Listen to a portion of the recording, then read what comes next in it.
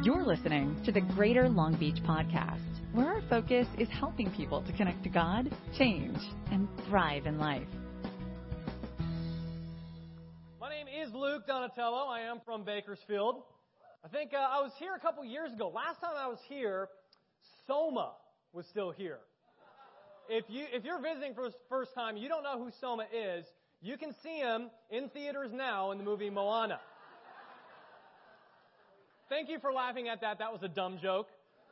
But I want you to like me, right? I'm trying to find common ground. What I should tell you that will make everybody instantly love me is that my mom is a member here. If you know my mom, Laura, then you're going to like me, I think. The other thing I can tell you about myself is that I substitute teach on the side for a little extra income. Who said yay? You feel my pain? So what I'm going to ask is everybody stay in your assigned seats. Don't throw anything, and we'll have a great day. The other thing I'll say about myself before I kind of get into the lesson a little bit is that I would say that Reuben is beating me with 4 kids. I would say that because I only have 3 right now, but my wife is pregnant with our 4th. So if Reuben listens to this on audio, the gauntlet has been thrown down. You need to have a 5th one, Reuben. So speaking of Reuben and the Deandas, I listened to Reality Check last week. That was the lesson last Sunday. And I expected to, hear a good lesson, be entertained. I didn't expect to be convicted. You guys, I just want you to know how lucky and blessed you are to have the Deandas.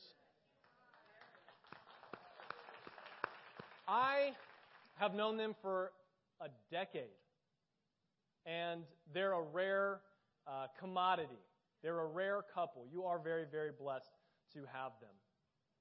So the theme that you guys have been working through is Unchained. And last week was Reality Check. It's kind of getting your mind in the right place of saying, here's where I am, here's where the chains are.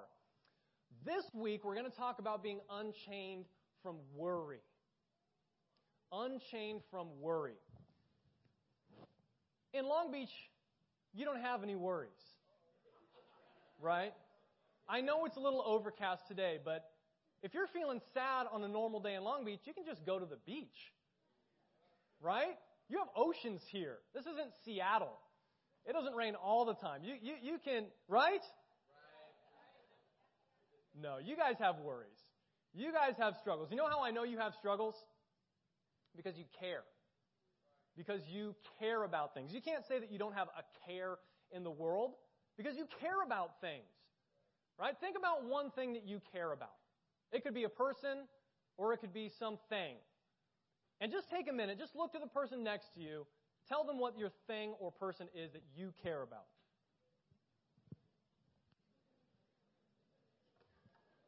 Put a name to it.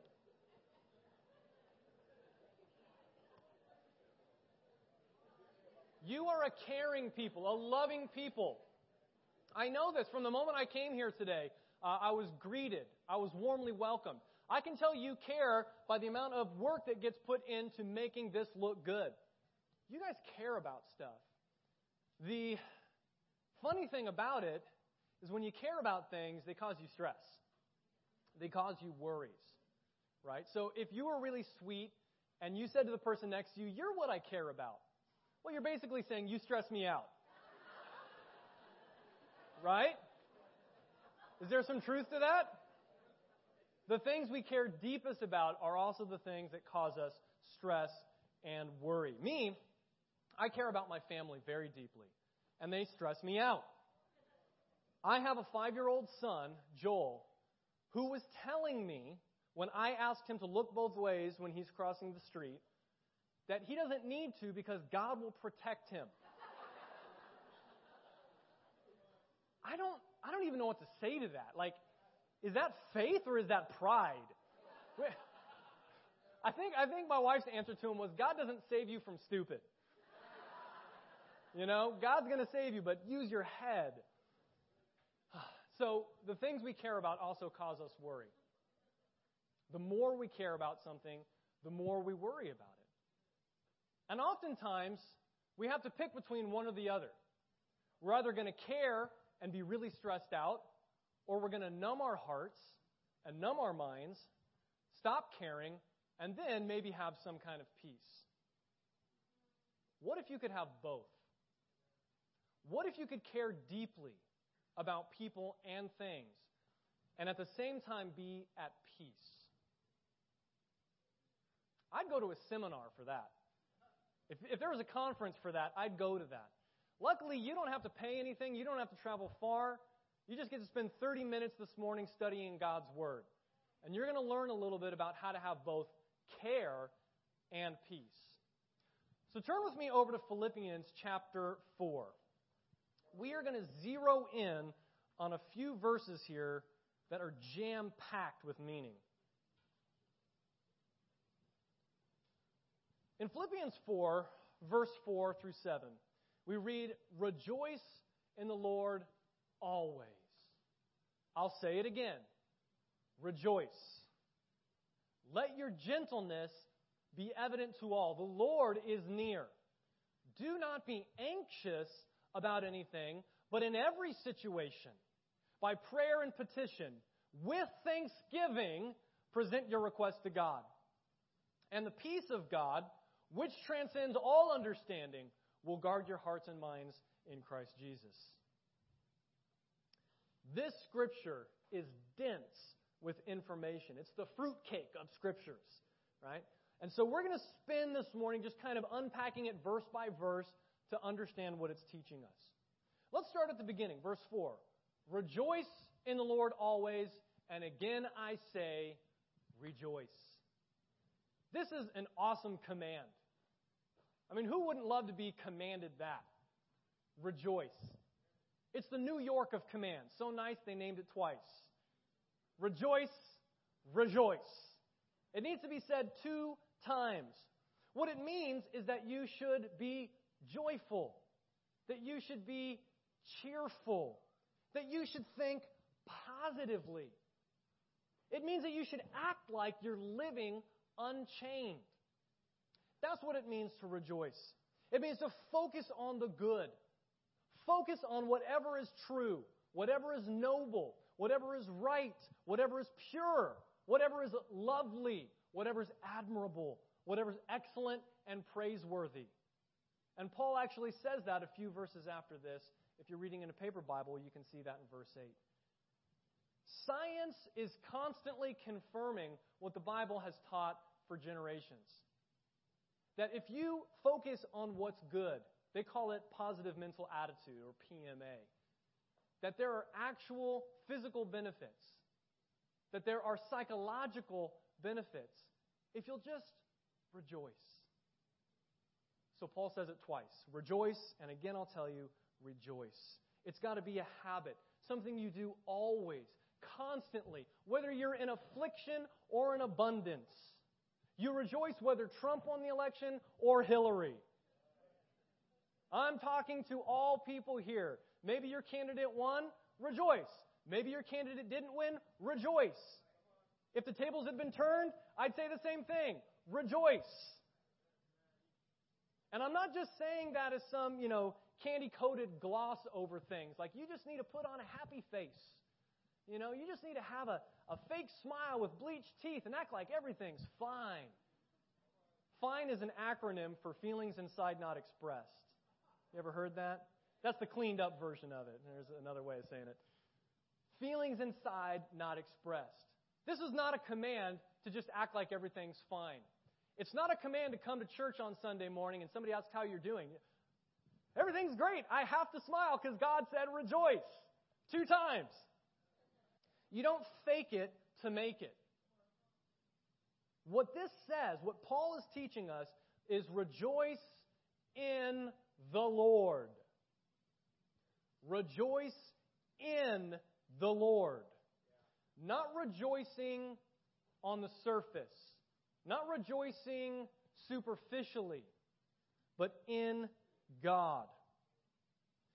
This means saying in your heart, the Lord works out all things for the good of those who love Him.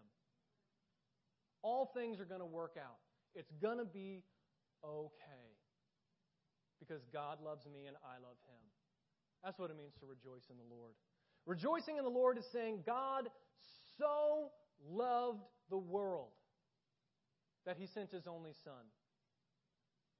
That's what it means to rejoice in the Lord. No matter what's going on, God loves me. What does this look like, though? If you could get a picture of it, Paul says it would look like consistent gentleness. He says, let your gentleness be evident to all. Consistent gentleness. Let's talk about gentleness for a second. Is anybody reading out of a translation other than the NIV? You'll find a lot of different words translated here. Some say patience. Let your patience be evident to all. Some will say forbearance, which is a fancy old-timey way of saying patience. Some say kindness. But with all those words, you kind of start to get a picture of what it means to be a joyful person in the Lord. A patient person, not quick to anger, even-tempered, kind, gentle. This is a picture of rejoicing. And it needs to be consistent towards all. We have a tendency sometimes to act a certain way at home and a different way in public. Where one moment we could be yelling at our kids, and then there's a knock on the door, and it's one of our friends, and they come in, and all of a sudden we're all smiles, and everything's great in my house. And if we have time to prepare, it's even better. We clean up, and everything's swept, and all the toys are put away under the beds. But Paul is saying, don't just let your gentleness be evident when people come over. Let it be evident to all the time. One of the most beloved characters in American literature is Atticus Finch, made famous by Gregory Peck in the film version of To Kill a Mockingbird. Miss Maudie in the story is talking to Atticus's daughter, and she gives a reason why everybody loves Atticus Finch so much.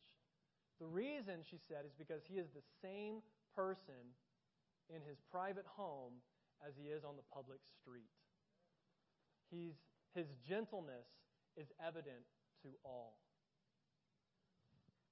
So if you're trying to get a mental picture, what does it look like to rejoice in the Lord? Think of Atticus Finch. Think of somebody like that who's patient always, who's gentle always. It seems here, I could be wrong, that Paul has evangelism in mind. Notice the passage again. Let your gentleness be evident to all. I have to think that he's thinking of outsiders, people who aren't Christians here. It is an amazing testimony to those who don't believe in Jesus Christ when they see His followers rejoicing. And not just when times are good, but in all situations. The opposite is also true. We can do damage to the Word of Christ when we don't live like this. And we claim to have peace in the Lord, but we don't live like it. So it seems that Paul here has evangelism in mind, but he certainly gives us a little challenge here and some encouragement when he says the Lord is near. It's kind of dual purposed. When you're feeling low and you're feeling alone, the Lord is near. Rejoice. Be gentle always. God is near you. But it's also a challenge. People are watching. The Lord is near.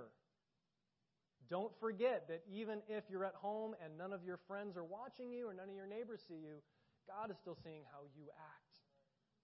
Remember, the Lord is near.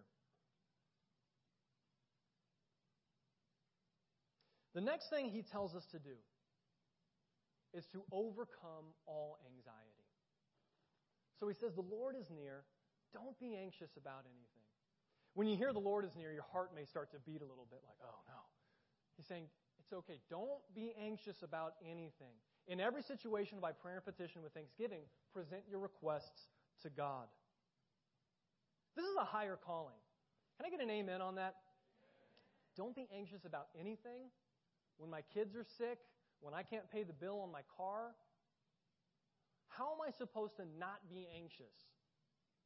Well, it's probably not going to happen overnight. This is a higher calling. It's not an overnight fix. You're not just going to wake up tomorrow and be anxiety-free. But I will say that life-changing decisions can be made in an instant. In an instant, you can make a decision that, okay, this is the standard. And I'm not going to have any excuses for my fears, my complaints, my cynicism, my worries. I understand the call is to not be anxious about anything. And I'm going to set my mind and my heart at achieving that goal. You can make that decision today. Of course, it does help to have some tools.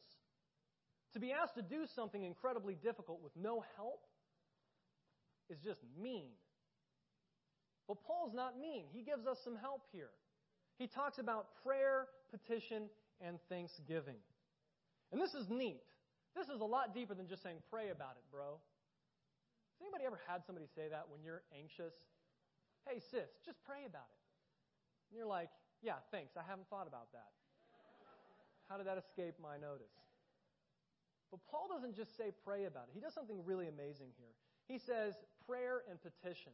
And what he's doing is he's differentiating between a general kind of prayer and a specific kind of asking prayer. And so he's giving us almost like a little bullet point of how to run through your prayers to get the most out of them. I'm just going to be corny here, and I'm going to call it a CAT scan. Connect first, ask second, and give thanks throughout. So if your prayers feel weak and listless, give your prayer life a CAT scan. Ask yourself, am I connecting first? When Paul says prayer before he says petition, he's speaking of that general kind of connection with God. This is things like giving God praise. It's saying, our Father who art in heaven, hallowed be thy name. There's no asking in that. So often, we are so anxious, we just rush right into the asking. We don't spend time praising God for who He is. And so our minds are all agitated about what we need and what we want. We never take time to realize God has already done so much. So connect first. Spend some time praising God for who He is and what He's done. The second thing is the petition. That's the asking. And Paul is saying, ask Him, petition God, go after Him faithfully. He cares about everything you could ask Him for, the small things and the big. He cares about your daily bread, and He wants to move mountains for you. There's nothing too big or too small that you can't go to God with it. So connect first, ask second, and give thanks throughout. Throughout all of it. God, I'm thankful for what I have. I'm asking for more. I'll be thankful when I get that. But no matter what, throughout all of it, I'm going to count my blessings. I'm going to keep in mind I am blessed. This is a very powerful way to pray. Are you with me still? Awesome. This is like Godliness 101. This is like basics, right? Thanksgiving especially. I think we just had a holiday about that, didn't we? Yeah. We had a national holiday dedicated to Thanksgiving. And what happens the day after? We freak out about Christmas. Black Friday, the Christmas lights go up. It's like we have national amnesia. For a moment, we all stopped and just said, let's be grateful. And then it's right back into the routine. Thankfulness is Godliness 101.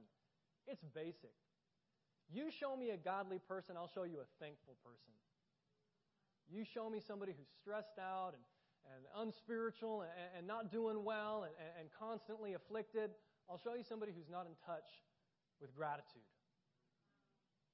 These are basic principles, but powerful principles. What happens if you can get a handle on this?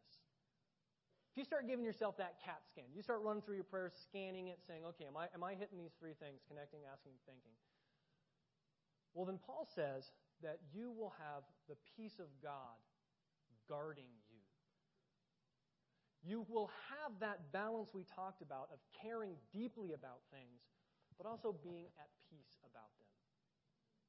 Paul says this peace of God, it transcends all understanding, which is a mouthful. Think about that for a second. Transcends all understanding. I used to think that meant it was just inscrutable, like indecipherable, unimaginable. God's peace is so far beyond what we can even imagine. And that's certainly a valid way of looking at it. But it's not really comforting when you're trying to visualize what God's peace looks like. You're just kind of, I guess it's just going to be this amazing, lightning bolt from heaven's going to zap me, and I'll just be like Zen, and everything will be fine. So it's not really helpful in that way. But instead, what this is actually teaching, if we're going to get real, specific, it's teaching that God's wisdom, His peace that He gives, is beyond the wisdom of man. And so there's a lot of peace peddlers selling their peace programs to you in self-help books and seminars and conferences and yoga classes and all these things meant to give you peace in body, mind, and soul. Some of it's good, and you can get some small amount of peace through it. But the peace that God gives transcends the understanding of man. It's so far above and so much greater than what these peace peddlers are selling you. That's what Paul is trying to tell you. And I'm sure it was an industry even then. Even then, I'm sure there were people telling you, if you worship Zeus, if you worship Athena, if you, eat this food, sacrifice to this idol, it's going to give you peace. You're going to be a happy person and your family will be blessed. Paul's saying that stuff is garbage. It's useless.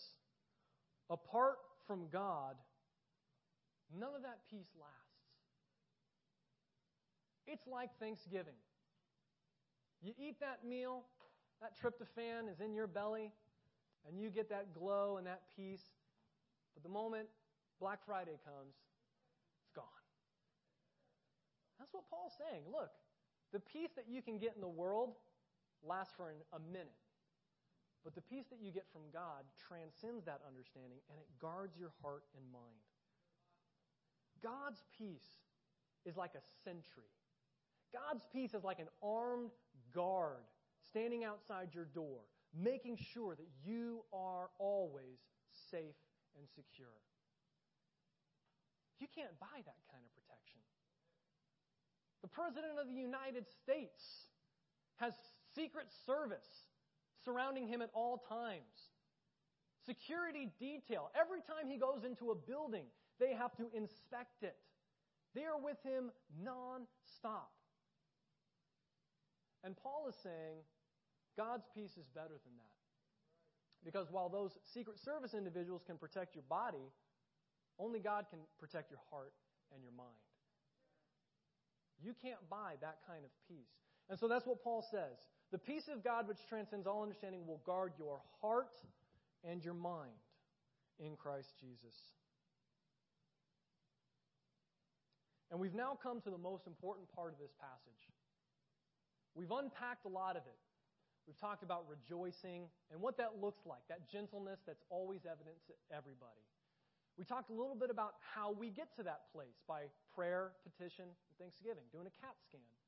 We talked about what's going to happen if we follow these principles, that we'll have this peace. But the most important part of this are those last 3 words, in Christ Jesus. And we need to talk about that for a minute. It's in Christ Jesus that God's peace guards you and me. Outside of Christ, we do not have this peace. And so we need to think about what Christ did to bring us peace. It was Christ Jesus who came down to earth from heaven, a place where there is infinite peace and no worry. And He voluntarily came down to earth and took up your worries and concerns upon Himself. The greatest fear, the greatest worries, I'm not talking about your bills or about how you're starting to get wrinkles, whether or not your body is beach ready when summer comes around.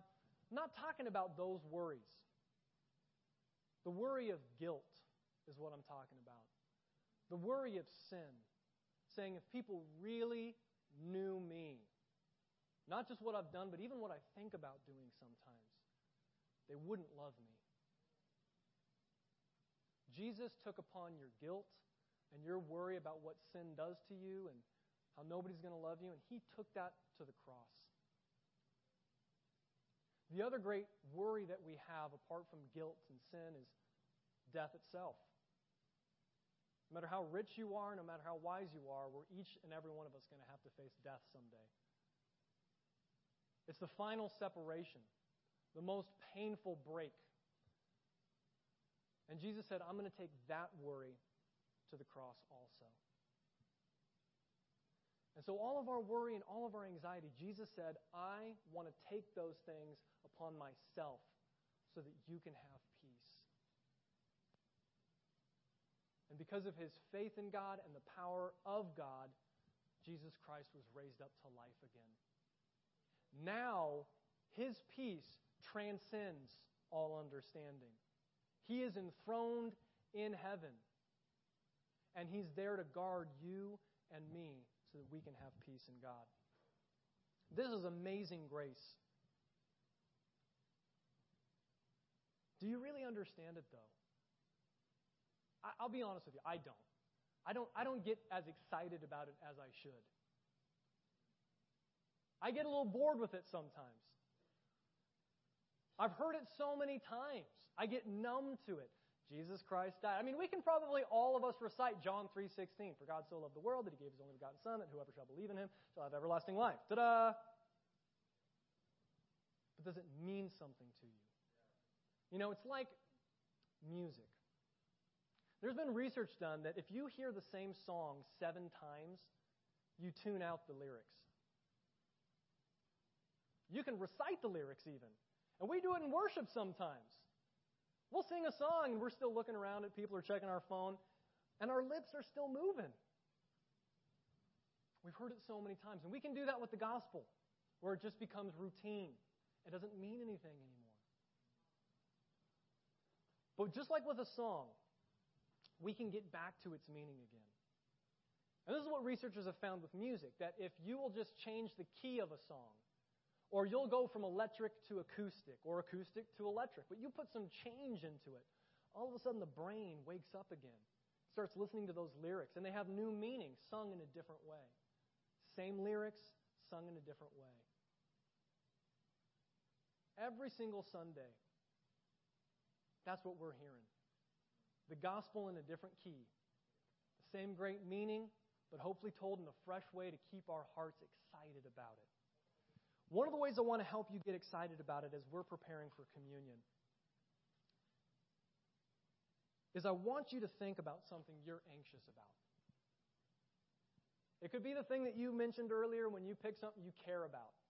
Like I said, the two often go hand in hand. But in your own mind or on the notes on your page that you're keeping notes, put a name to the thing that stresses you out. When you have it, say amen.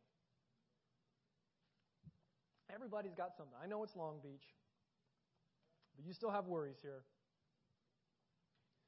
Now I want you to remember that if you're in Christ, that thing you're worried about has already been taken care of. The victory is already won. What can they do to you? Kill you? Then you're just perfected in heaven. Debt collectors can't find you in heaven. They can find you at home. I don't know how they do it. They have ways. But they'll never find you in heaven. Now, I don't want to get myself in trouble with Reuben. I know you guys have been doing Financial Peace University. Pay your bills, right? Don't try and get out of debt by just waiting until you die and go to heaven. Be responsible people. Live debt-free, but in the meantime, take a breath. I mean, just physically do it. It helps. Oxygen calms you down. You have nothing really to worry about. Your sin has been washed away. God knows you, every hair on your head. And He loves you anyways. And in the end, if you die, you're going to heaven. If you're not in Christ, and I want to talk to anybody here who's not a Christian, Anybody here who's not sure where they stand in their faith or they're on the fence? Step one for you has to be getting into Christ. I'm not a real big fan of self-help lessons. I think that this kind of lesson I was talking about, CAT scanning your prayers, positive mental attitude, a lot of people will take that and go, great, I don't even need Christ. I mean, that's going to make my life better. And it will to some degree. But I want everybody to know that the peace that truly transcends all understanding is found in Christ Jesus. So if you're not in Christ, step one is getting into Him. Ask somebody here to study the Bible with you. Faith comes from hearing the Word of God. So ask somebody to share with you what it means to be in Christ. And as we start to close out here and we start to think a little bit about communion, I want to take a minute to strip away all the superficial stuff and get down to what's real. Someday we're going to have to stand before the judgment seat of God. And it won't matter about your beach body, and it won't matter about your bills. All that will matter is whether or not you're in Christ. And we never know when that day is going to come. In just the last month, on my street in Bakersfield, a toddler got out of the back door in the house, walked outside to where the parents had a pool in the backyard, and fell in.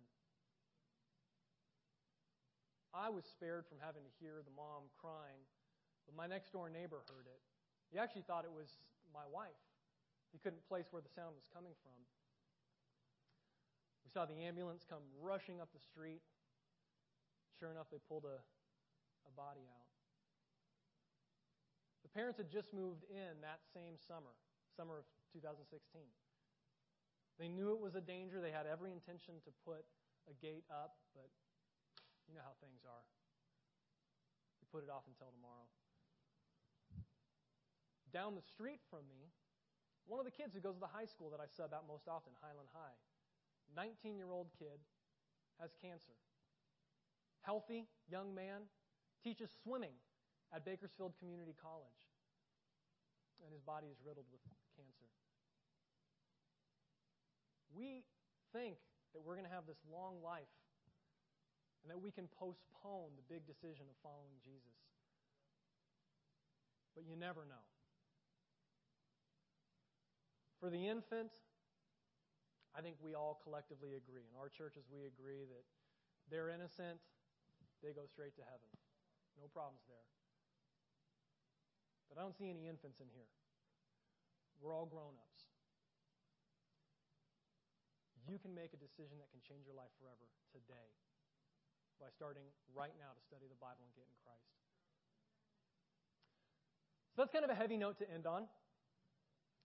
But we're going to take communion. And communion is not about what you need to do. It's about what's been done for you already. When we break the bread, we drink the cup, we are remembering that Jesus took our worries upon Him and washed them away. If you're in Christ, please join me in communion as we pray.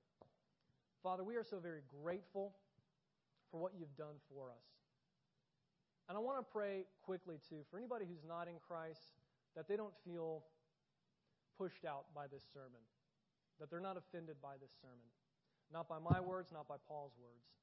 I pray that anybody who's not in Christ wants to keep coming back, wants to keep hearing more so that they can make a great decision. But for those of us that are in Christ, God, we're excited to take this communion. Jesus' body is real food. His blood is real drink. Because it doesn't just nourish our physical body, it nourishes our souls. I pray that as we take it, we can take it in a way that's pleasing to you, God, and for your glory. And I pray this in Jesus' name. Amen. Thank you for listening to the Greater Long Beach Podcast. For more information about our church, please visit greaterlongbeachchurch.com.